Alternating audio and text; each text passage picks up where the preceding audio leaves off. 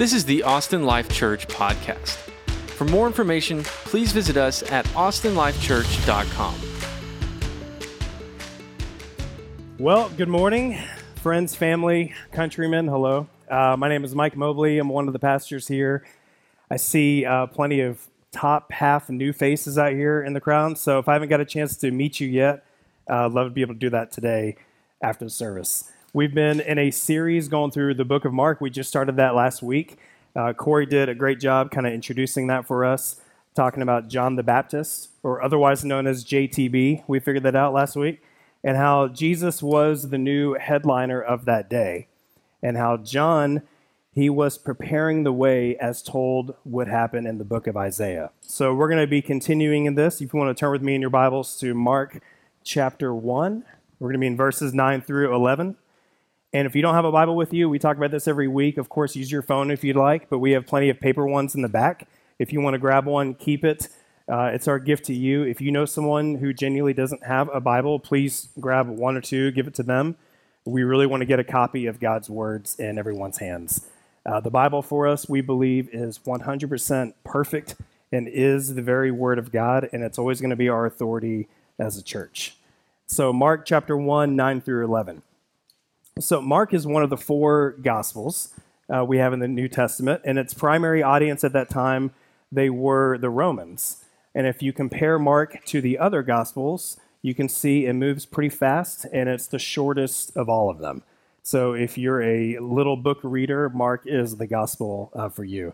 It's kind of rapid-fire specific events from the life and ministry of Jesus, and it proves to a Roman audience and all of us that he is the Christ, the Son of God, who served, suffered, died, and rose again as the suffering servant as prophesied in Isaiah. We're going to see a lot of correlation between Isaiah and Mark. So Mark 1, 9 through 11. Let's read this. It says, "In those days, Jesus came from Nazareth of Galilee and was baptized by John in the Jordan. And when he came up out of the water, immediately he saw the heavens being torn open and the Spirit descending on him like a dove. And a voice came from heaven, 'You are my beloved Son. With you I am well pleased.'" Let's pray. God, we're so thankful to be here, that you provided for us. It's no coincidence we're in this room, we're watching right now on this very day. Would you, Holy Spirit, just minister to our hearts and our minds what your word has for us? I believe there's things in these two verses and out of Isaiah and things we're going to talk about today that it's exactly what we need to hear and what we need to apply to our lives. And so just for the next 20, 30 minutes or so, God, would you open up our hearts and our minds to take in what you're saying to us and that we'd be faithful to apply that. We love you. It's in Jesus, in your name we pray. Amen. So if you remember it all from last week, we talked a lot about John and the significance of him being the forerunner for Jesus. And in verse 7, if you remember, John says, "After me comes he who is mightier than I, the strap of whose sandals I'm not worthy to stoop down and untie." And so here we are. Here comes Jesus to get baptized. Kind of imagine this for a moment. If you're John, right, you've been in the wilderness, you've been preaching, you've been baptizing, so regions of people have been coming to you. He recognizes the importance of Jesus, which we see an incredible example of humility, right? So John 3:30, he says, "He must increase, but I must decrease." He knows his place. Like, he knows he's not the headliner. And then here comes Jesus. So just think about that for a second. This baptism is so significant, it's recorded in all four of the Gospels. It's the beginning of Jesus' public ministry. And we don't really hear too much of Jesus for about 30-something years leading up to this point. And if you think about it, this baptism and kind of the way 30-something years later a public ministry would begin, it's not really the way we would do it. I mean, I don't think it'd be the way we would do it. I mean, I feel like we would be following Jesus around his entire life. As soon as he was born, we'd probably have a camera on him. We'd be broadcasting everything. It'd be like a reality TV show.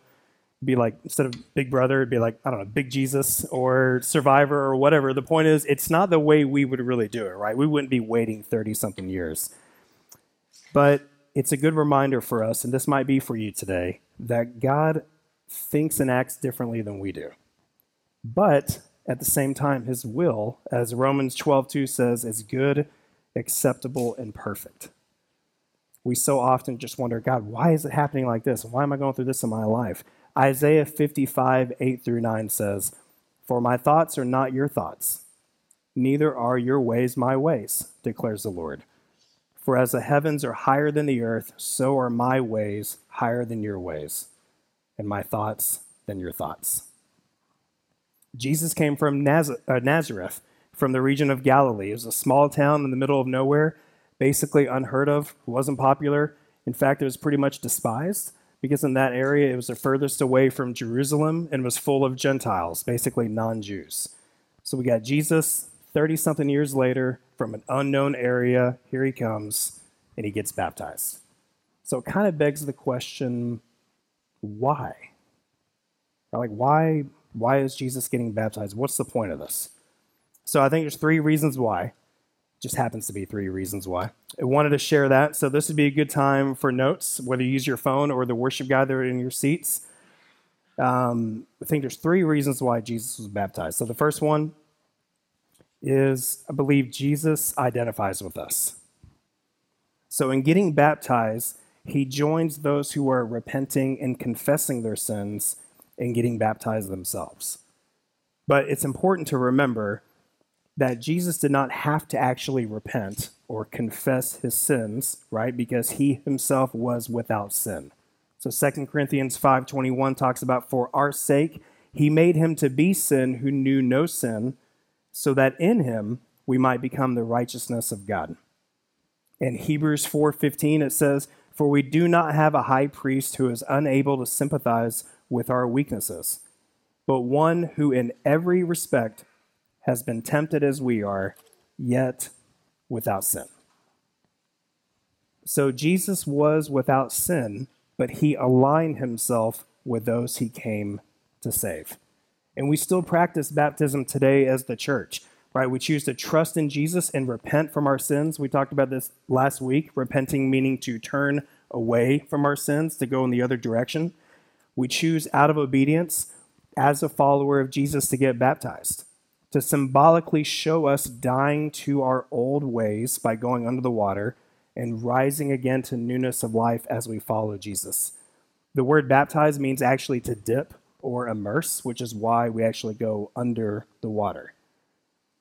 And baptism, it doesn't actually save us. The practice of baptism doesn't save us. Jesus is the one who saves us. But baptism is a practice we believe all followers of Jesus are called to obey and follow through on. It typically happens when you first believe, when we first come to know Jesus, but of course it can happen later. And a quick side note, we do this at different times as a church throughout the year. Our next ones will be coming up in March. So if you are interested in getting baptized, let us know. You can go online or just talk with us about it. So Jesus identifies with us through his baptism. The next one is Jesus fulfills Old Testament prophecy. So he identifies with us in his baptism, but he also fulfills quite a bit of Old Testament. So I don't know about you, I'm guilty of this. Sometimes I feel like we tend to write off the Old Testament as something that's old, right? We like to just kind of read the New Testament most of the time. But the whole story of God, if you go through the whole Bible, which, where are we? We're near the end of February. So if you're on a one-year plan, this might be a really hard time for you. There might be a lot of numbers, laws. There's different Bible reading plans out there. Those are important too. But if you read it all from cover to cover, you'll see there's a whole story of God, and it magnifies him even more when you know the Old Testament and then read the New Testament in light of that. So the presence of the Holy Spirit on Jesus, it was promised in Isaiah 42:1. It says, "Behold my servant, whom I uphold, my chosen, in whom my soul delights. I have put my spirit upon him, and he will bring forth justice to the nations." And then in Isaiah 11:2, it continues, "And the Spirit of the Lord shall rest upon him, the Spirit of wisdom and understanding, the Spirit of counsel and might, the Spirit of knowledge and the fear of the Lord." Jesus is the fulfillment of these promises from the Old Testament. The Spirit descending on him like a dove is not a literal dove. A dove didn't actually come out from the sky and land on him, but it signifies gentleness and purity. The Spirit came into Jesus, and then he was equipped for his ministry. It's a beautiful picture here of the Trinity. We have, at Jesus' baptism, we basically have the Son who is baptized, right? The Father who speaks, and then the Spirit who descends. And it confirms the identity of Jesus as the Son. Sometimes we gloss over these few verses and we go, okay, he came out and get baptized, and the Father approved and move on. This is very significant. Now, he didn't become the Son of God at this moment, but rather he was declared and empowered as the Son of God for his ministry. John Piper, he has a great quote on this. I almost said great quote, but that would be baby talk. So we're not going to do baby sermons. So it says, John Piper said, when Jesus was baptized, along with all the repenting people who wanted to be on God's side, it was as though the commander-in-chief had come to the front lines, fastened his bayonet, strapped on his helmet, jumped into the trench along with the rest of us. And when he did that, his Father in heaven, who had sent him for this very combat, signified that the Holy Spirit would be with them in the battles to come. Jesus identifies with us, and he fulfills Old Testament prophecy. The last one, and we just sang about this actually, Jesus is approved by his Father. Mark says, as Jesus comes out of the water, immediately. That's an important word there in Mark. It's translated as soon as. In the Greek, it's the word euthus, meaning immediately at once. And Mark uses it 41 times in the book of Mark. It communicates a sense of urgency and often introduces a new incident or a surprising turn of events. That's kind of what that word means. Jesus sees the heavens being torn open. And this word occurs only one other time in Mark, and it's when God the Father tears the temple curtain in two from top to bottom. So we see at Jesus' baptism and at his crucifixion, we see God the Father intervene supernaturally in declaring Jesus is the Son of God.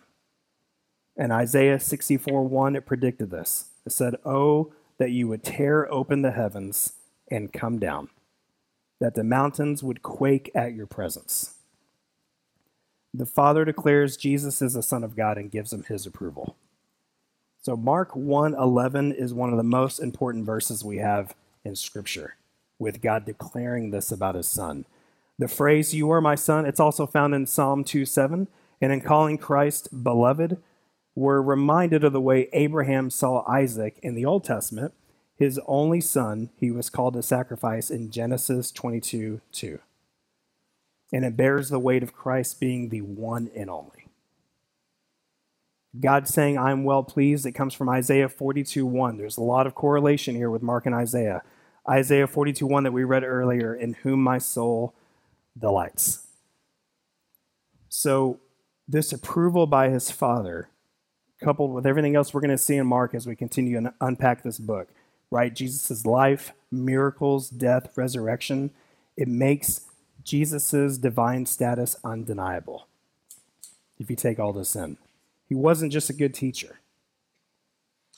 There's a lot of beliefs out there. He was just a good teacher, just had some good morals. He wasn't just a good teacher. He is the very Son of God, in whom we have redemption and the forgiveness of sins, as it talks about in Colossians 1. Jesus identifies with us. He fulfills Old Testament prophecy, and Jesus is approved by his Father. And so right here in Mark, in 9 through 11, we see the very beginning of the public ministry of Jesus Christ. And everything starts out from our identity. So when our son, Matthew, when he was about 4 years old, there was a moment I told him that I was proud of him. And so I just wanted to tell him that. I was just thinking about how much I loved him, and I wasn't really set, like, you just don't really hear that all the time. Fathers don't always go out of their way to say, "Hey, I'm proud of you." And, you know, I don't know what he was going to do. Like, he probably just was going to smile or laugh or just keep playing with his toys and ignore me altogether. which is really common if you're a parent. You have like a meaningful moment you want to say to your child, and that's the time they are not interested at all. They're just like, are you even saying anything to me right now? It's like, oh, great, I love you too. So I don't know what he was going to do, but I said, hey, I'm proud of you. And he was playing, but he stopped. And he looked at me, and it caught me off guard because it was like, why are you looking at me like that? It was weird. It's just a weird thing. Sometimes they're cute, and sometimes it's like, what are you doing? But he looked back at me, and he very seriously kind of tilted his head, and he was like, why? Like, why? I don't understand. Why are you proud of me? And it was serious. He wasn't like, oh, why? Ooh. But it hit him really hard. I wasn't expecting that. I told him, well, because I love you, and we moved on. But it got me thinking a lot. If a 4-year-old asked that question in a way of almost doubting why would his own father be proud of him, how many of us are walking around and questioning how God, our Father, would be proud of us? Do we really believe that today? We want to do great things for the Lord, and we want to do that as a church. But very often God is, I'm pleased with you, just who you are. And I think that makes us feel a little uncomfortable. I think we feel uncomfortable when someone compliments us, let alone God, our Heavenly Father, saying, I'm well pleased. And just think about that. The painful part of this, of course, is that we do live in a broken world, and we experience broken relationships because of sin. So much so that what we're talking about, the thought that God would approve us through Jesus, it's hard for us to believe. And we've sometimes had good examples in this life, and sometimes we haven't had the best examples. We hear that Jesus lived a perfect life. Right? We've heard that. Most of us have heard that. You might be hearing it for the first time today. That he died on the cross, paying the penalty for our past, present, and future sins. That he rose from the grave 3 days later and offers us new life in him. We've heard this. We hear that we can believe and trust in Jesus and turn away from our sins, and that becoming a Christian and can be forgiven for all eternity. We hear this, and some of us have even chosen to follow Jesus. We believe it when we hear it, but then what happens? I mean, I don't know for you, maybe 5 minutes later, or that evening, or the next day, or the next week, we forget. In practice, we forget our identity in the Lord, that we're an approved child of God. And on our worst day and best day, we need Jesus just the same. And he loves us just the same. We so often forget our identity. God the Father approves us through God the Son while being empowered by God the Spirit. So I recognize you may not follow Jesus today if you're in here or if you're watching. Not everyone is going to be following Jesus, and that's okay. This is an invitation. It's an invitation to no longer find your identity in things like, we're all guilty of this, our jobs, how much money we make, maybe our family, where we live, how many followers we have online, what people say or have said about us. It's an invitation to believe in Jesus and believe God is proud of you and loves you, so much so that he would send his one and only Son for you. The Bible is really simple and clear in saying the invitation to choose and believe in Jesus and turn away from your sins, and you can begin to follow him, and that's it. It can happen today, and you can actually find your new identity in him and live out of that and think through that for the rest of your days. It changes everything when we think that way. And for the Christian, if you follow Jesus today, you need to be reminded of your identity in Christ. And out of that identity, what's something you need to start doing today that you haven't been? And likewise, what's something you need to stop doing that you've been doing? I bet chances are the Holy Spirit's telling you something right now. There's something for you very specifically to start doing that you haven't. and he's knocking at the door, or there's something you might need to stop doing that you have been. And that's okay. The grace abounds. We've got to start each day reminding ourselves of who we are in Christ. And I think that works well on a Sunday, but I think by the time we leave here and just get going, maybe by the time lunch is over, we just forget. And then the day's responsibilities start getting in the way. We start getting distracted. We've got to start each day remembering that God is pleased with us through Jesus. So as Charlie comes up here, we believe the Bible is living and active. It says so it is in 2 Timothy 3:16 through 17. Those are good verses to memorize right there. We believe it's not just a book, but when we read or hear it, things actually change within us for the better. And so I don't know what you've had going on this week, the first week back after crazy ice storm stuff.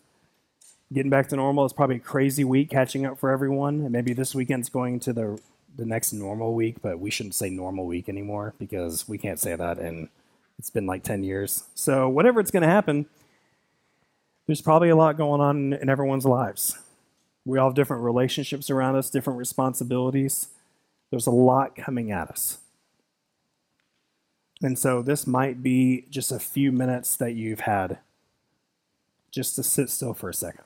I want to take some time, and I'd ask that you posture yourself with whatever works best for you to hear these words from Scripture. To believe that these words are in fact living and active. And to hear more about our identity, which is found through Christ. So we're just going to take a few minutes here. You can close your eyes. You can write it down. You can look at the screens.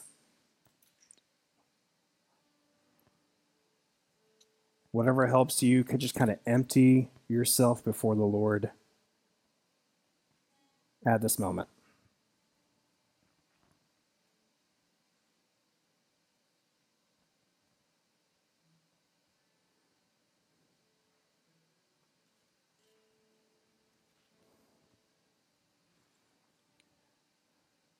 God, we're so thankful,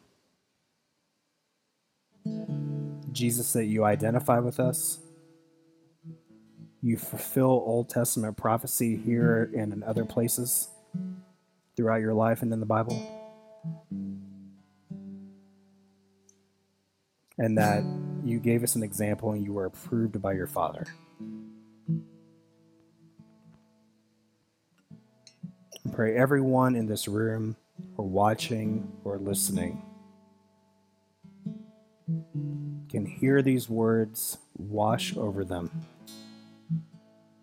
Find their approval, God, from you and just who they are before anything else. Jesus, you made a way for us. And as we follow you and as you're pleased with us, I pray that the weights of our lives and responsibilities,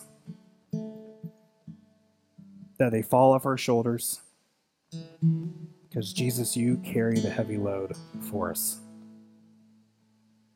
And if we have no one else on this earth to relate to in what it's like to be fully approved, God, you tell us we are through Jesus. And I pray that that's enough. Even if it's a little scary, God, that we would on faith believe you. And then in that faith, that would overflow towards a greater level of obedience and to experience the fullness of life that we talk about. There's such freedom that comes with being approved and our identities in you, God.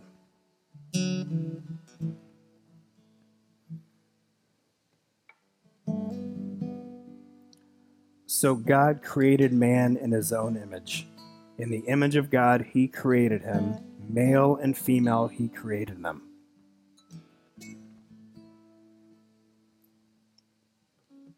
Therefore, if anyone is in Christ, he is a new creation. The old has passed away, behold, the new has come. But you are a chosen race, a royal priesthood, a holy nation, a people for his own possession, that you may proclaim the excellencies of him who called you out of darkness into his marvelous light.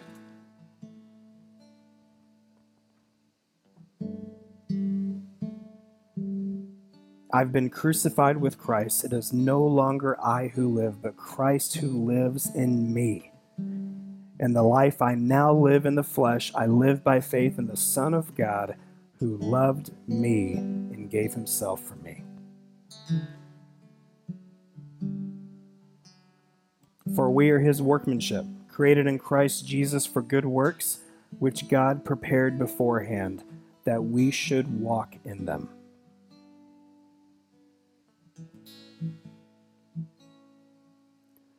No longer do I call you servants, for the servant does not know what his master is doing, but I have called you friends.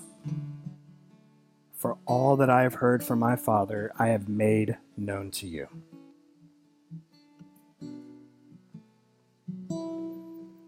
Or do you not know that your body is a temple of the Holy Spirit within you, whom you have from God?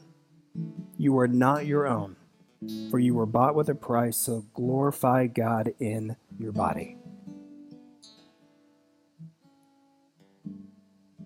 See what kind of love the Father has given us, that we should be called children of God, and so we are. The reason why the world does not know us is that it did not know him. Beloved, we are God's children now, and what we will be has not yet appeared, but we know that when he appears, we shall be like him, because we shall see him as he is.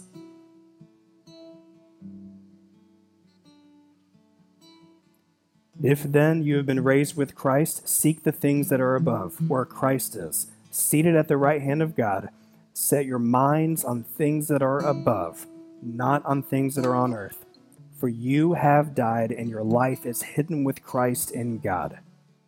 When Christ, who is your life, appears, then you also will appear with him in glory.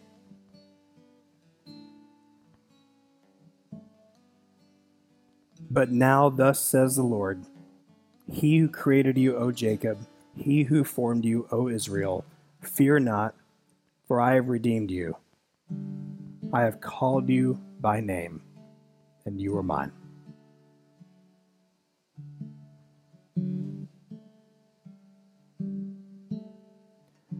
For I am sure that neither death, nor life, nor angels, nor rulers, nor things present, nor things to come, nor powers, nor height, nor depth, nor anything else in all creation will be able to separate us from the love of God in Christ Jesus, our Lord. Thanks for tuning in to the Austin Life Church podcast. To help support us, please take a second to rate and review us on iTunes and visit us at austinlifechurch.com.